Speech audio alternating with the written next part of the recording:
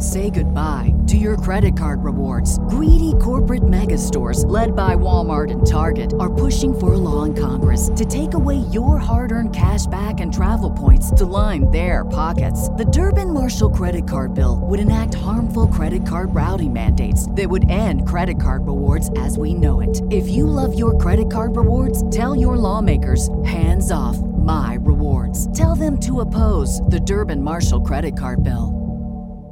Mary redeemed a $50,000 cash prize playing Chumba Casino online. I was only playing for fun, so winning was a dream come true. Chumba Casino is America's favorite free online social casino. You, too, could have the chance to win life-changing cash prizes. Absolutely anybody could be like Mary. Be like Mary. Log on to ChumbaCasino.com and play for free now. No purchase necessary. Void where prohibited by law. 18 plus terms and conditions apply. See website for details. The voice in the preceding commercial was not the actual voice of the winner. This episode of the True Crime Never Sleeps podcast is brought to you by Hunter Killer. Hunter Killer is an immersive murder mystery game told over the course of 6 episodes or boxes. Each box is filled with different clues and physical items such as autopsy reports, witness statements, and more. You'll use these clues to solve the ongoing murder mystery. You can sign up today by visiting truecrimeneversleepspodcast.com/hunterkiller. Thank you and enjoy the episode. On an all-new season of True Crime Never Sleeps podcast, we dive into the unsolved disappearance of young Charley Ross. Welcome to the all-new True Crime Never Sleeps podcast with your host, Larry Leese. Join us every week this season as we dive into the life and crimes of serial killers, from the butcher-baker Robert Hansen to the Golden State Killer Joseph D'Angelo.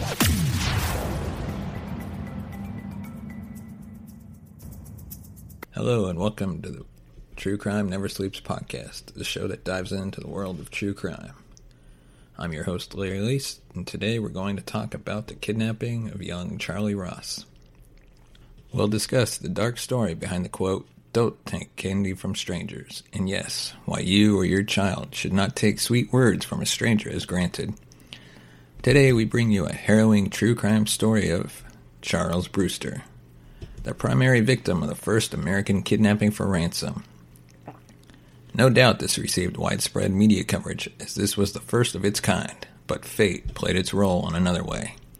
His fate remains unknown, and his case is one of the most famous disappearances in U.S. history. We wanted to make sure you saw it. It's one of those stories that lingers in the mind, particularly for parents. Have your parents ever said, "Don't take candy from strangers"? Well, today's episode has something to deal with those words. Little Charley Ross, the first missing child to make national headlines, made that mistake. Yes, unfortunately he did it, and that changed his life. Not only his, but his entire family's life. The Gilded Age kidnapping became the forerunner of sensational child abductions that transfixed the nation. It all started in the summer of 1874, when 2 men in a horse-drawn buggy pulled into an affluent neighborhood in Philadelphia. They befriended 2 little boys who were playing in front of their stately home, in part by giving them candy. For 5 days in a row, 4-year-old Charley Ross and his 6-year-old brother Walter chatted with the pair. It all seemed normal on July 1st, 1874. The men pulled up as usual, but this time they offered to take the boys to buy candy and fireworks for the upcoming Independence Day holiday, and the boys agreed. After driving away, the men sent Walter into a shop to buy fireworks, while they stayed with Charley in the buggy. When Walter came out of the store, the buggy was gone. Several days later, the boy's father, Christian Ross, received the first of 23 ransom letters from the kidnappers demanding $20,000 for Charley Ross's release. Yes, you heard it right.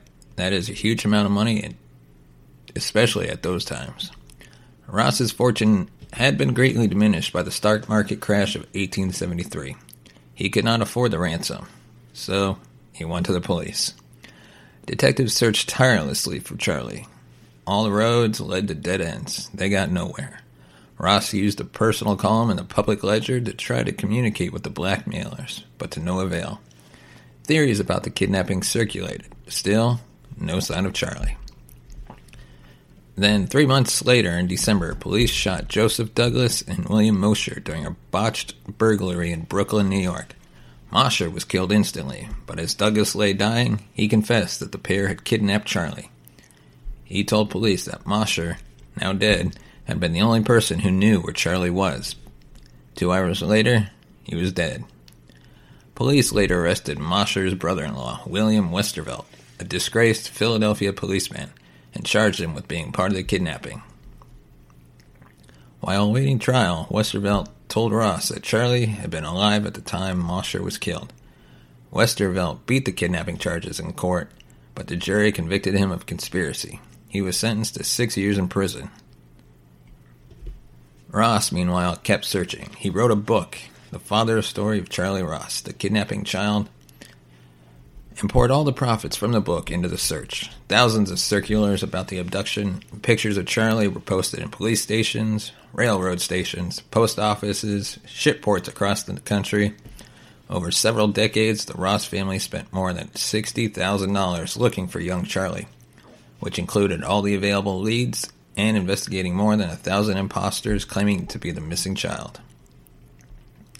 One of the last and most enduring claims was that of Gustav Blair, a carpenter.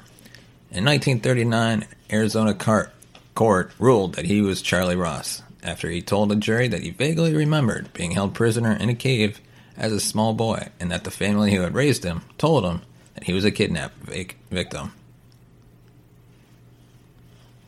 After the ruling, he officially changed his name to Charley Ross and traveled to Pennsylvania, but the Ross family refused to accept him. And there it ends. The kidnapping of little Charley Ross was one of the most sensational crimes of the late 19th century, yet what really happened to him remains a mystery. But this was a huge celebration to the media at that time. In 1924, newspapers began running stories about the case to coincide with the 50th anniversary of Ross's abduction. By that time, Walter Ross was an adult and was working as a stockbroker. In interviews, he said that he and his 3 sisters still received letters from middle-aged men claiming to be his brother. And now let's focus on the aftermath. In 1934, Gustav Blair, the 69-year-old carpenter living in Phoenix, Arizona, petitioned the court to recognize him as the real Charley Ross. Blair claimed that after he was abducted, he lived in a cave and was eventually adopted by a man who told him he was Charley Ross. Walter Ross dismissed Blair's claim, calling him a crank, and added, "The idea that my brother is still alive is not only absurd, but the man's story seems unconvincing. We've long ago given up hope that Charley ever would be found alive." As Blair's claim went uncontested, the court ruled that Blair was Charles Brewster Ross. In March 1939, despite the ruling, the Ross family refused to recognize Blair as a relative and did not bequeath him any money or property from their parents' estate. Blair briefly moved to Los Angeles and attempted to sell his life story to a movie studio, but was unsuccessful. He eventually moved to Germantown with his wife before moving back to Phoenix. He died in December 1943, still claiming that he was Charley Ross. The claim of Gustav Blair as being Charley Ross has occasionally been reported as false, as descendants said DNA testing showed Blair was actually a man named Nelson Miller. However, no official testing results have ever been reported or released. The case, and in particular the fates of Mosher, Douglas, and Westervelt, served as a deterrent to other potential ransom kidnappers. The common admonition, "Don't take candy from strangers," is said to have come from Charley Ross's abduction. The Charley Project, a major missing persons database, is named for Charley. With that being said, we come to the end of this week's episode, and I strongly believe you all have understood the dark story that flies across the world about the so-called "don't take candy from strangers." Stay safe, and catch you all in next week's episode with more thrilling stories. Thank you for listening to this episode of the True Crime Never Sleeps podcast. If you have any thoughts about this case or what you think happened to Charley, send us a tweet at TrueCrimeNS, or you can like us on Facebook. Just search True Crime Never Sleeps. Thank you, and we'll see you next week. Thank you for listening to the True Crime Never Sleeps podcast. Follow us on Twitter at True Crime NS. Like us on Facebook at True Crime Never Sleeps. Tune in next week for an all-new episode.